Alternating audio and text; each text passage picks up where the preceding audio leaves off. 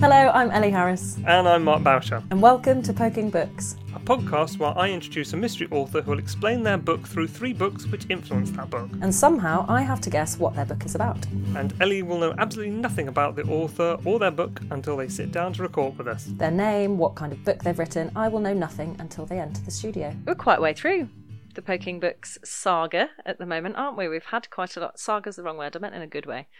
Saga's good. The Saga saga sounds of epic. Poking Books. It is epic, that's why. Yeah, it's fun. It is like a mystery book recommendation for all of our listeners, but also a mystery book recommendation for me. Because you genuinely never have any idea. No. And the amount of people who ask me, they're like, oh, so who have you got coming this week? And I'm like, I don't know. That's the point of the point of the podcast. I'm not allowed to know. Mark conceals people downstairs and I have to hide upstairs. And it's very cloak and daggers. Just let you know, pretty much every author says, can I go to the loo before we start recording? I don't think anyone's going to be angry that we said that. No. I mean, it's a sensible thing. And, your mum always used to ask, or your parent or your guardian always used to ask, have you been to the toilet before before we go on the journey? And Poking Books is a journey for all of us involved. A nice one. Exactly. Yes, but not one of those ones that involves disappointment in a rail replacement bus. No, correct. But we're not here to talk about your mum. No. We're here to talk about Max. We are. Max is slightly more urgent, so Yes. hang around to the end for this one. It was a very... My God, my muscles hurt from laughing. But it's also, I don't know, a really nice balance between humour and stuff that's quite serious and with a touch of space.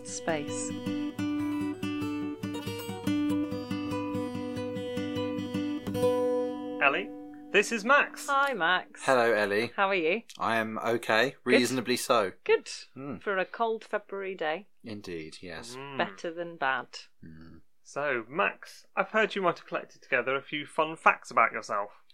Yes, I have. First fact. As a child, I disposed of 4 pet stick insects in 4 completely different ways.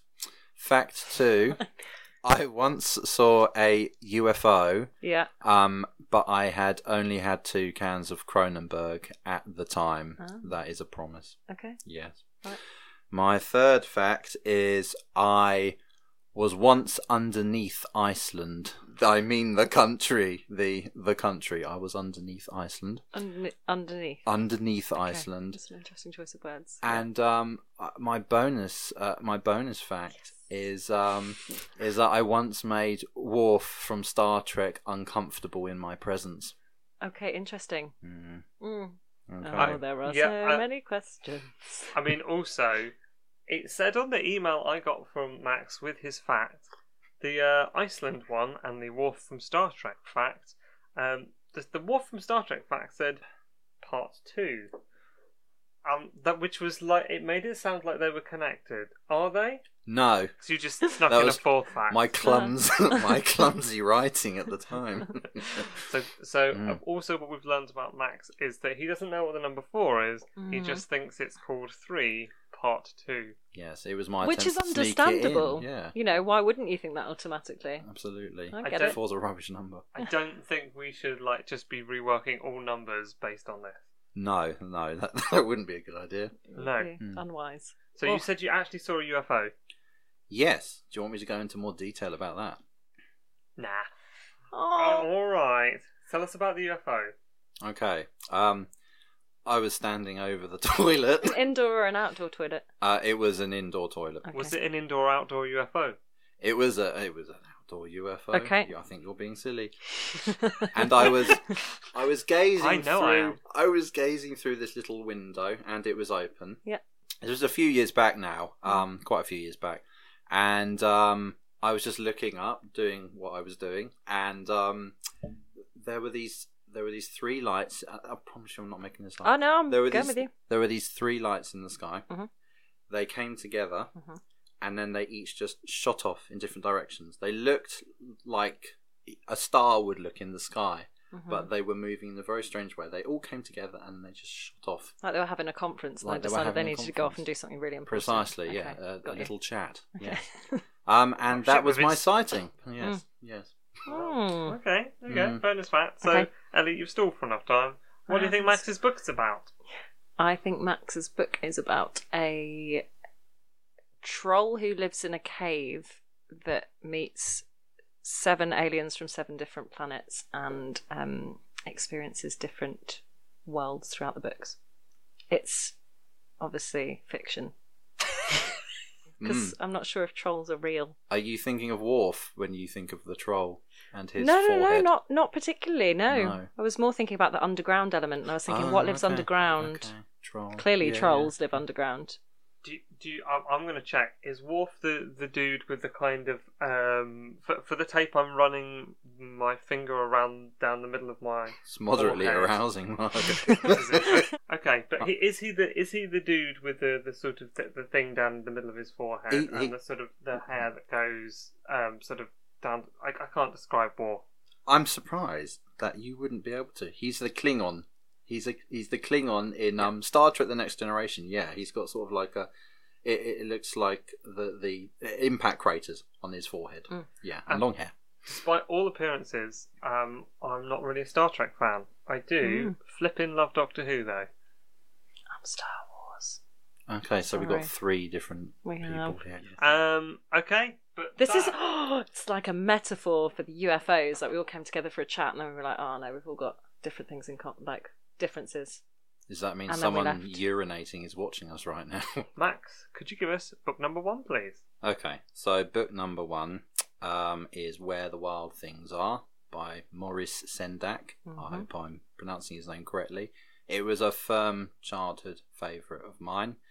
For those who don't know much about it, the protagonist is a boy called Max, which obviously my name is Max, so I related to him immediately. And he's naughty and gets sent to bed without any supper and ends up going on this journey to this land far away where these monsters are, and he becomes their king and eventually comes back. I like the book Spoilers. because it's very subtle, very simple, it seems on the surface, but I think there's quite a lot going on, and you can interpret it in so many different ways. And for me, it was always quite a psychological journey that this boy goes on, and for that reason, I really appreciated it. It's got wonderful illustrations in it as well, beautiful pictures, and I think it's just a staple part of childhood for a lot of children. So that's my first book. Okay. Great. Good. I was going to say, do you like anything where the main character is called Max, like Mad Max? I do like Mad Max, actually, yeah. It's- I think he's a sound guy, yeah. Okay. Yep. Ellie, in case you thought you had more stalling time, that line of inquiry is over. Okay. What do you think? Are you sticking with the troll and 7 aliens from 7 worlds? It was a strong start. I'm inclined to, if I'm honest. Any more detail to it, if you are? I still think there's aliens involved. Can I just point out that you have an alien-themed T-shirt on as well? Mark pointed it out as Yeah, well. space-themed. Earlier. There's a picture of a cat with a white beard with a moustache as well. It's quite wavy. Did you have anything more you wanted to add? So I'm going to stick with the kind of sci-fi theme to the book. I think it is based on historical figures. I think there's a historical figure instead that is meeting aliens. I'm going to stick with my 7 different worlds. Why not? Oh, it's probably set in like times of yore. So times of yore, a historical figure that is known to the public, I haven't picked who yet, is either abducted by or meets 7 aliens from 7 different worlds, a bit like the Ghost of Past, Present, Future. And it's him going on these journeys and sort of trying not to appear like people aren't believing him when he's talking about it to other people, so he's having to keep it under wraps, all his new learnings and new adventures. Cool. Nice. Very, very nice. Very, very nice. Okay.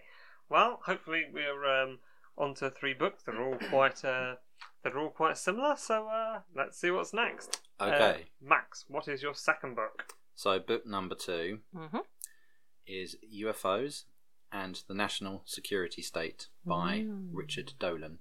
It's non-fiction, and I think it's a fascinating book because this fella Richard Dolan. He's got a good pedigree. He went to some of the top universities, including Oxford. And he was researching the Cold War. Mm-hmm. And he sort of stumbled across the history of ufology, particularly in American politics. And he started to research from there. And he's basically done a catalogue of all the key events in ufology history from sort of the late 40s all the way through in a couple of volumes up until I think the turn of the 21st century. Mm-hmm. And it's particularly interesting because he didn't go in it with any kind of agenda. He didn't necessarily believe anything. And he just presented his findings for what they were, however they sounded, but quoting all the sources as well. Mm-hmm. And I thought it was quite fascinating because of a lot of what he talks about comes from military sources, pilots, politicians. He presents lots of physical facts as well, so sort of radar readings. And I really became interested in this because it wasn't the kind of ufology you see in the media, which is usually quite ridiculous. Yeah. This seemed a lot more grounded and, dare I say it, borderline believable. Okay. So I dare say it. I dare say it because I know how that sounds. No. The fact that I've seen a UFO. Yeah. But Three. Yeah. I should pick it up a bit more. I've actually seen three. Okay. 3 UFOs. Yeah, that's what I would leave with. A small fleet. A very small fleet. Squadron. It is a fleet. If you had 3 cars and you're a business, you'd get fleet insurance. So yeah, it's a fleet. I suppose it is, yeah. Oh, there we go. That's good. I'm glad that's cleared up. So I've seen a fleet of UFOs. So yeah, it's that book, non-fiction, as I said. But with all this, but with all the sources quoted as well. And it was very interesting. Right. What'd you ask, Ellie? Fine, you've broken me. We'll go to non-fiction. That's where I'm going to now land. Oh, are you? Just because of one non-fiction book? I just feel like that's where I started. And originally, I went to say non-fiction, and at the last moment after the facts, I went, fiction! Like that. I might stay on similar lines, though. I feel like I've touched on a sci-fi thing. Maybe... Okay, I'm torn. Can I tell you what I'm torn between? Go on, tell us. I'm torn between staying with... a significant historical figure documenting their interactions with... I also didn't know it was called ufology, by the way. This is a new fact for me. This is really interesting. Documenting their interactions with 7 different alien life forms from 7 different places. Maybe they were all very different. And I think it's because you mentioned the army, but then we go back to fiction. A fiction... space battle between aliens and the American army. Sorry, could you give us a quick summary of this book? Yeah. Which one? Of course you were torn. Oh, okay, I'm going to stick with non-fiction, a significant historical figure and their interactions with multiple alien life forms / UFOs. Cool. Okie dokie. Okay. I'm enjoying this. Very nice. Yeah. Okay. And now let's go to... let's go to our third book. Okay. Ask people to think outside the box. So Max, what's your third book? Okay. So, serious face now. Number 3 isn't a book. Okay. It's a piece of legislation. It is the Children Act 1989. Okay. So, I've chosen this because of its importance. And I think that legislation is its own form of literature. Very important, obviously. And so intricately and meticulously written as well, with all the detail and all the things you have to consider when you're making law.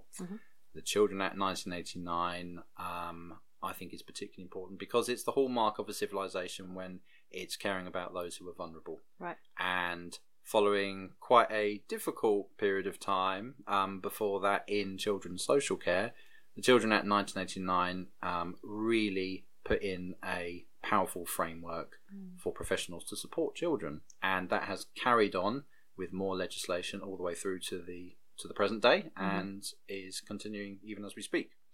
So The Children Act 1989 I choose because of its importance in that respect, and because I think it does have a literary quality as well, just because of the intricacy of what it is putting out there.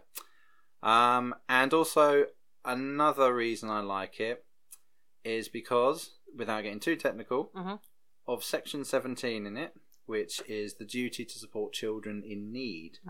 And a lot of children in need in this country are those with mental health issues. And I think it's important that we have that kind of support in place. Yeah. There you go. Great. It's genuinely one of the That's most really fascinating choices for a book or text. Yeah. Which way are you going now? Okay. I'm going to stick with non-fiction, and I think it is a book that looks at various people who have had experiences of or with UFOs, aliens, and how they have been stigmatized in society for having those kind of thoughts, feelings, experiences. So taking kind of like a serious look at documenting what they believe and then the kind of outcome and what the repercussions of that have been. Oh, really nice, really nice. I've jumped all over the shop today, although aliens have been a common theme for me. They have. I mean, they are plastered all over Max's t-shirt. To be fair. It's like subliminal messaging. They might not even. The book might not even be about like it. Liminal But messaging. Yeah, I don't maybe. know what liminal messaging is, but I think coming with aliens on your t-shirt oh, for and a maybe mystery podcast. and maybe the kind of maybe there's a medical slant to it where I don't know why the underground factor's bringing me back to this, but the kind of It's just What? because Max saw UFOs on the toilet, isn't it? I wasn't on No, the I'm on toilet. about underground. well, I'm you're talking in the about toilet. underground. I was in the toilet. I wasn't on it though. I was just going to say the kind of I think it's probably looking historically back, and maybe not actually that far back, because that act is 1989. Did you say? So it's not actually that long ago. And looking at kind of what I'm going to use quote marks, treatments were for people who'd had these experiences and encounters. Nice. Okay, that's very nice. I think now the time has come for Max to reveal his book. So, Max, could you give us your full name, the name of your book, and tell us what it's about? Okay, so my full name is Maximilian Hawker. My book is called Rory, Hobble and the Voyage to Hallygoggin. It is a children's book, and it focuses around an 11-year-old boy who suffers from obsessive compulsive disorder in an abusive home, who travels with his social worker into space to rescue his abducted mother. Wow. I wasn't that close.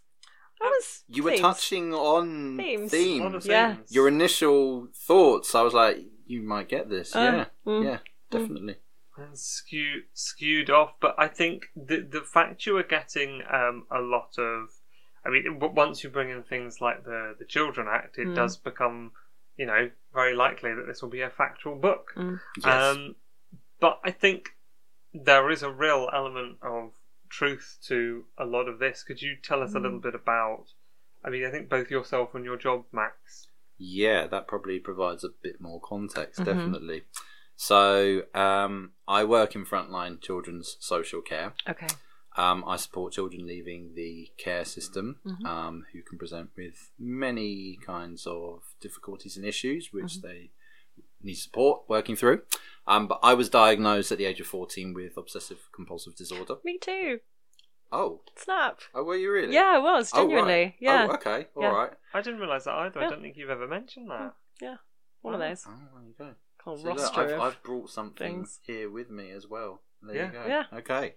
So, I do some advocacy work for the charity OCD Action. I've spoken on BBC Radio London, the BBC Asian network as well. I don't know why I was chosen for that, but I was, and a few other outlets as well, including Community Care, which is the prime prime publication in the UK, I believe, for social care. I do a lot of discussion about how I suffer with OCD, without wanting to get too bogged down in it. I suffer with intrusive, violent thoughts mainly. And that is what I've put into the head of the protagonist in my book, Rory. Because OCD is not very well represented in children's fiction. There are a few examples of it. There is definitely nothing that I've seen where a child has intrusive, violent thoughts, which is still very much a taboo subject. And just because you're a child, it doesn't mean you can't have adult thoughts. And I wanted to change that. And my book is quite an epic. It really is a voyage, as the title suggests. And it does involve a breakaway human civilization that has been part of a cover-up for many years to hide the fact that there is alien life. And what a lot of alien life there is in the book. I got really carried away with my imagination. It was good fun. And yeah, it builds towards quite a climax where the character, the boy, has to confront his mother eventually and decide whether he wants to rescue someone who is responsible for abusing him. So there are some dark elements in it because I think good children's fiction blends humour and horror quite often effectively. Wow. And I think there's also quite a big character you've not really talked about as well. Yeah, there probably is. And that is Limmy, the social worker. She is a care experienced herself, so she's a care leaver turned social worker. Right. And she supports Rory throughout the novel to work through his OCD. Okay. As they're travelling through space. And my decision to include a social worker in the book is because social work gets a very bad rep in the media. You always hear about things going spectacularly wrong, where an enormous amount of the time social workers are doing a lot of good work, and I wanted that to appear in children's fiction as well, so children have more of a balanced view of what social work is and the fact that they are there to support you if they do happen to be involved in your life. And there is a stigma attached to that, and it's also about breaking that stigma. Wow. I think you make her very interesting because she's the one that is a slight form prefect kind of character from people that know Hitchhiker's Guide to the Galaxy, who Arthur Dent, this sort of very normal human, discovers that his friend form prefect is actually from a different galaxy, and then sort of leads him on this adventure into space. And when you described Limmy, I thought it was a bit like that, and I think I find that really interesting because often people are really, you see that character as a sort of nagging side character that they would escape from in the novel, a parent or a carer or something like that. But you actually had Limmy as the exciting character that he goes on the adventure with. That's right. She's the catalyst for it because she belongs to this breakaway civilization, but also works undercover as a social worker on Earth.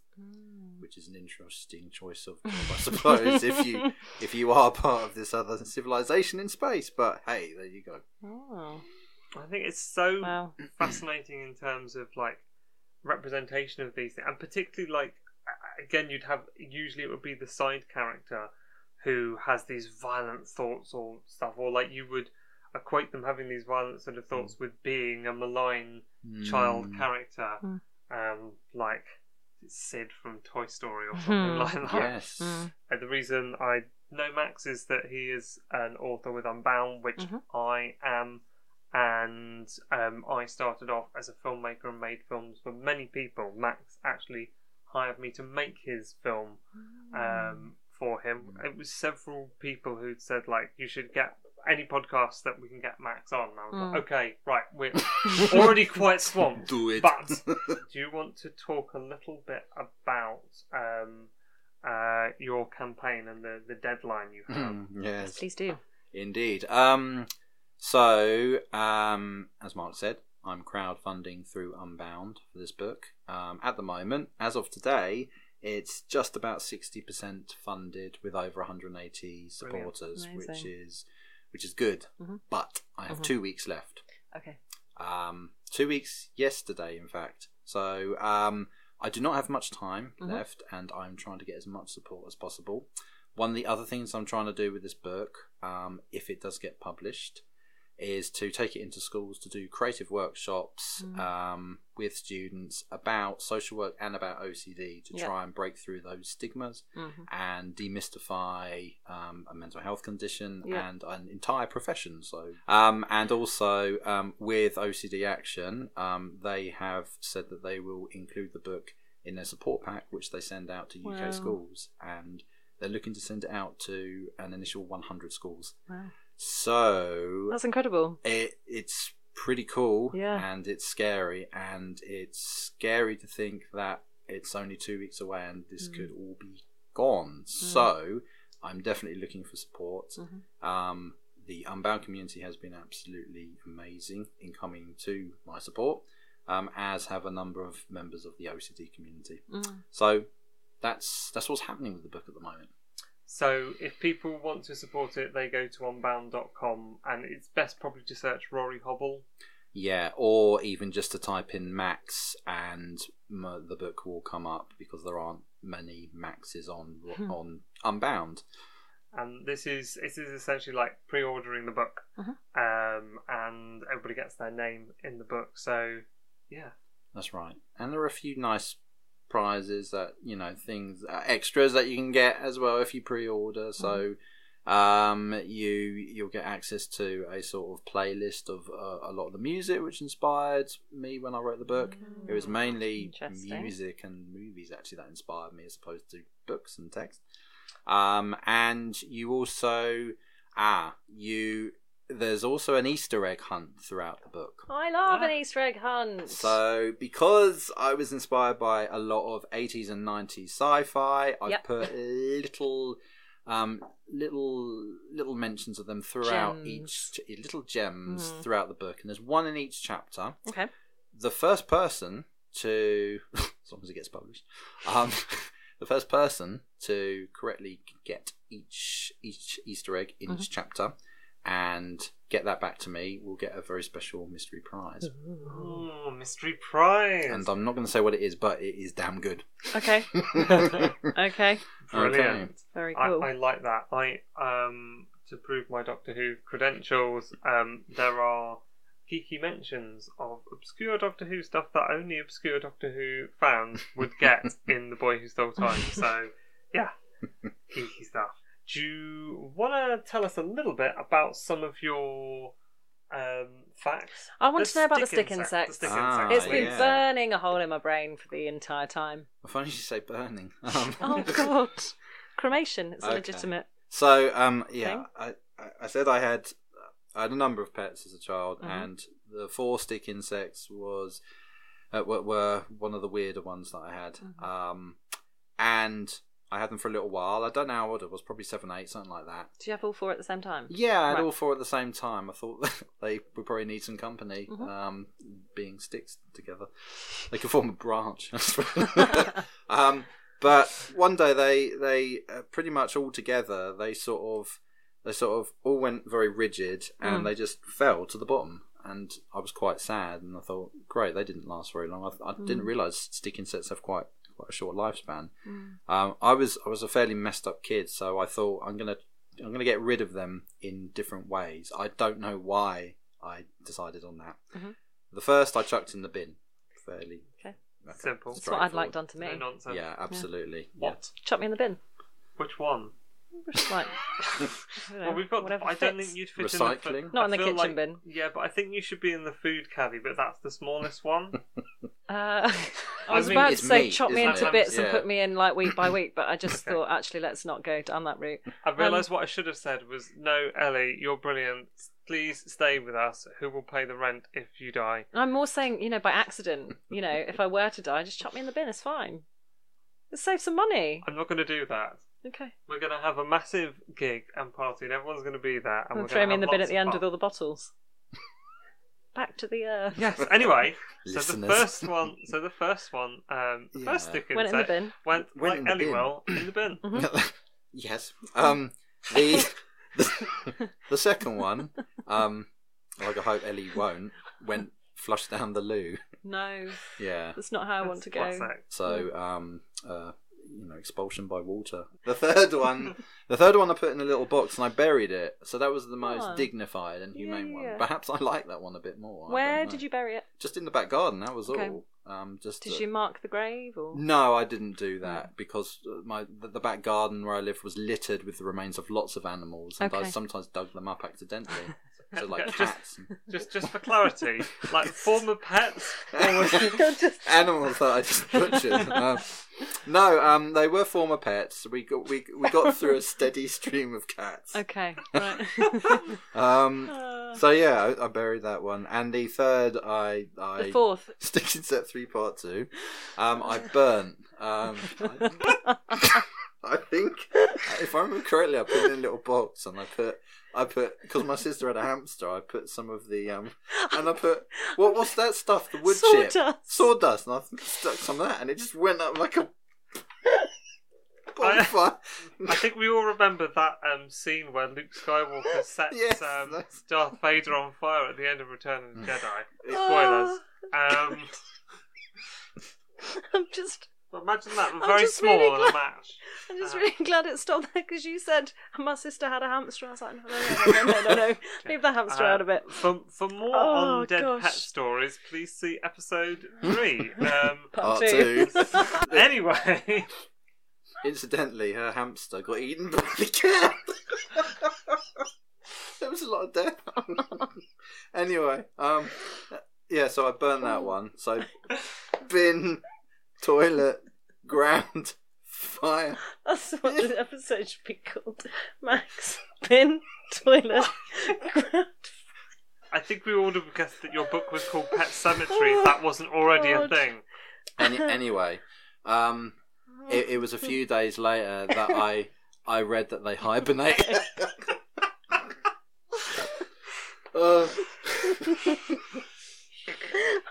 That went really This hurt. is terrible. Although, can they dig? Not out of fire. So that's the stick insect story. Right. Anyway. So Max, I would absolutely love to hear you reading from Rory Hobble and the Voyage to Hallicoggan. Okay. Yes, please. So I'm going to read from the very beginning because I find if you just jump a few chapters in, people haven't got a clue what's going on. It doesn't really make much sense unless you set it up. So chapter 1, The Intruders. It is a sharp November night when Rory Hobble spots something impossible in the night sky. He drops his binoculars, glancing at the bedside digital clock, which projects an eerie red 23:38. The only sound is the occasional yell of his mum from the other side of the bedroom, struggling through yet another bad dream. Shuffling over the bed, he leans his arms into the chill windowsill. Far, far below is what seems such a little world, barbed in shadow. Unfastening the latch, Rory pushes the window open, the bedroom warmth depressurized into the night and replaced with the wind's bitter breath. Goosebumps assemble over his dark skin like inverted meteor craters. This always wakes him, when the cold snaps at his cheeks, clawing the sleep from sore eyes. But more than anything, he adores craning his neck towards the clouds, hungering for all the wonders that await beyond the sky. Rory glances at his mum, whose face is twisted and sweaty. She doesn't wake. Then it comes, that voice, that doubt which sickens his mind. Rory, Rory, Mum might get cold, then she might get ill, then she might... No, Rory, deep breath, he tells himself, the thought will go. But an image flickers into his mind, his mum pale and lifeless in an Arctic bedroom. He closes his eyes, shakes his head. After several controlled breaths, the thought, the voice, fades into the background of his mind. Nonetheless, he hops off his bed and steps over to his mum, but her chest still lifts and drops. She's fine. He knew that, deep down. In sleep, she looks vulnerable, a far cry from the daytime carnivore he knows her to be. He creeps back across the floor, careful not to stand on the creaky bits he's memorized, and avoiding the wire of the tatty, oil-heated radiator. From under his bed, he drags out the thought diary. It's where he jots down all those peculiar thoughts that fill his head. All those thoughts that he gets and normal people, or so he sees them, don't. He was advised by his last head doctor to write out every fear and every doubt that fills his mind, assured that it would help him to see them for what they really are, farce. It's a nice diary too, leather. So he opens the page. Moonlight helps him guide a biro through the dark. I was scared Mum would die of hypothermia because I opened the window at night. Okay, it's only a 4 out of 10 on the anxiety scale. The thoughts are always weaker when he's tired. And Rory is able to offer at least 3 rational responses to counter the discomfort. It helps, a little. Before long, he's back at the window, but the voice will not be quiet. Rory, Rory, Mum might get cold, then she might get ill, then she might... Nope, I'm keeping it open, Rory resolves. And as the voice finally fades, Rory once more turns his attention to astronomical matters. Above the roughing dogs and mechanical tide of distant cars, there is the sky.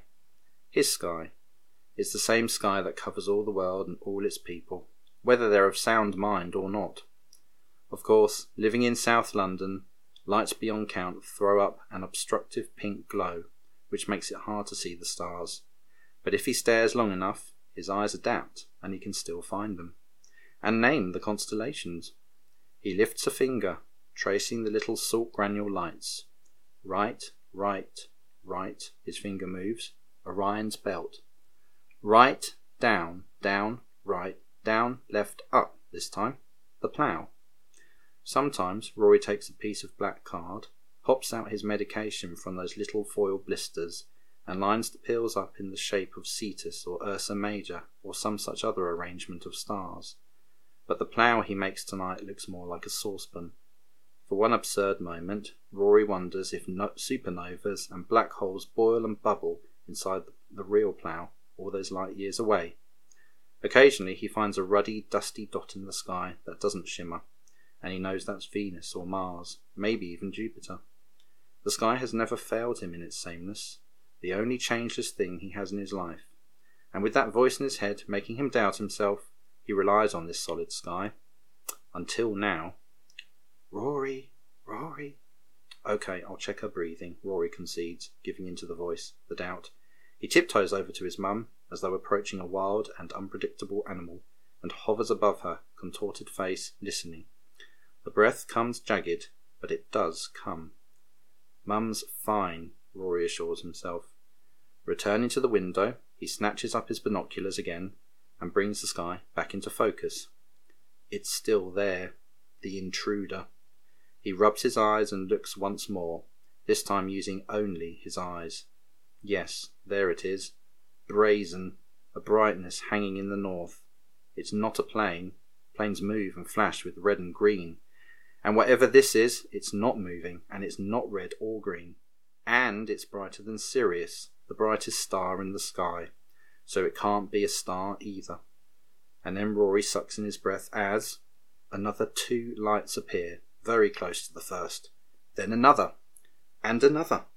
Now there are 5 lights, all faintly purple, bold as you like. Not an intruder, but intruders. This might be something quite special, Rory decides. But it isn't right.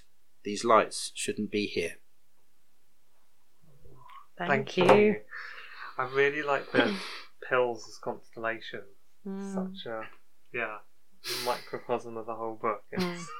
Yes. Yeah. Always.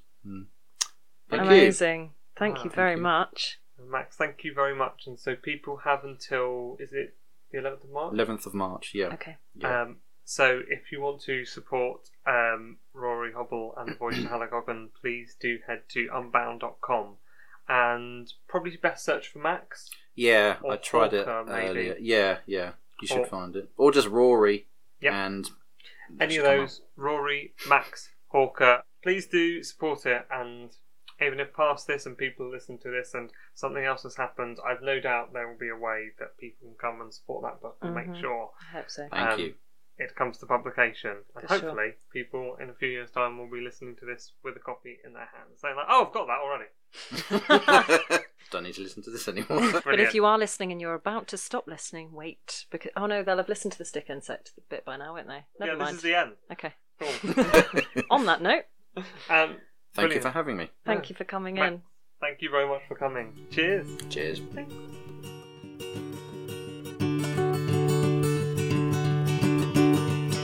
So, Ellie, you started off close and then Yeah. veered off. Veered off as though I was in a spaceship zooming across the galaxy and got sucked into a black hole. Well, these things happen. They do, don't they? Mm. Irritating when it does. I thought that was...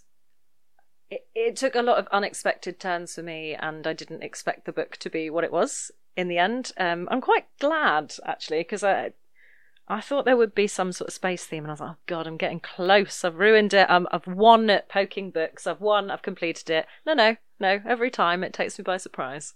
But I thought there was a delightful balance between humour and, looking at quite serious subjects and things that are underrepresented, particularly mental health in children. I think it's, really important, the stuff that Max is talking about. It's often, I think, those sort of characters, they are side characters, or there's some sort of malign association with this sort of having very dark adult thoughts and things like that. And yeah, I think it's going to be really exciting to read. So. I think so. I think it's really important that people go and support Max's book, because clearly it needs to be made. I mean, he's got loads of interest, and it could do some really good things and positive things for a lot of young people out there. You've been listening to Poking Books with Ellie Harris and Mark Bauscher. You can follow us on Instagram and Twitter. Both of them are just @PokingBooks. No hashtags, no underscores, just simply @PokingBooks. You can also listen to the podcast at soundcloud.com/PokingBooks. Or wherever you get your podcasts from. And remember, if you do enjoy the podcast, please subscribe, because it means more people will find us and listen to us. You've been listening to a Rabbit Island podcast, and do tune in for the next episode very soon. Thank you very much for listening. Thank you, bye.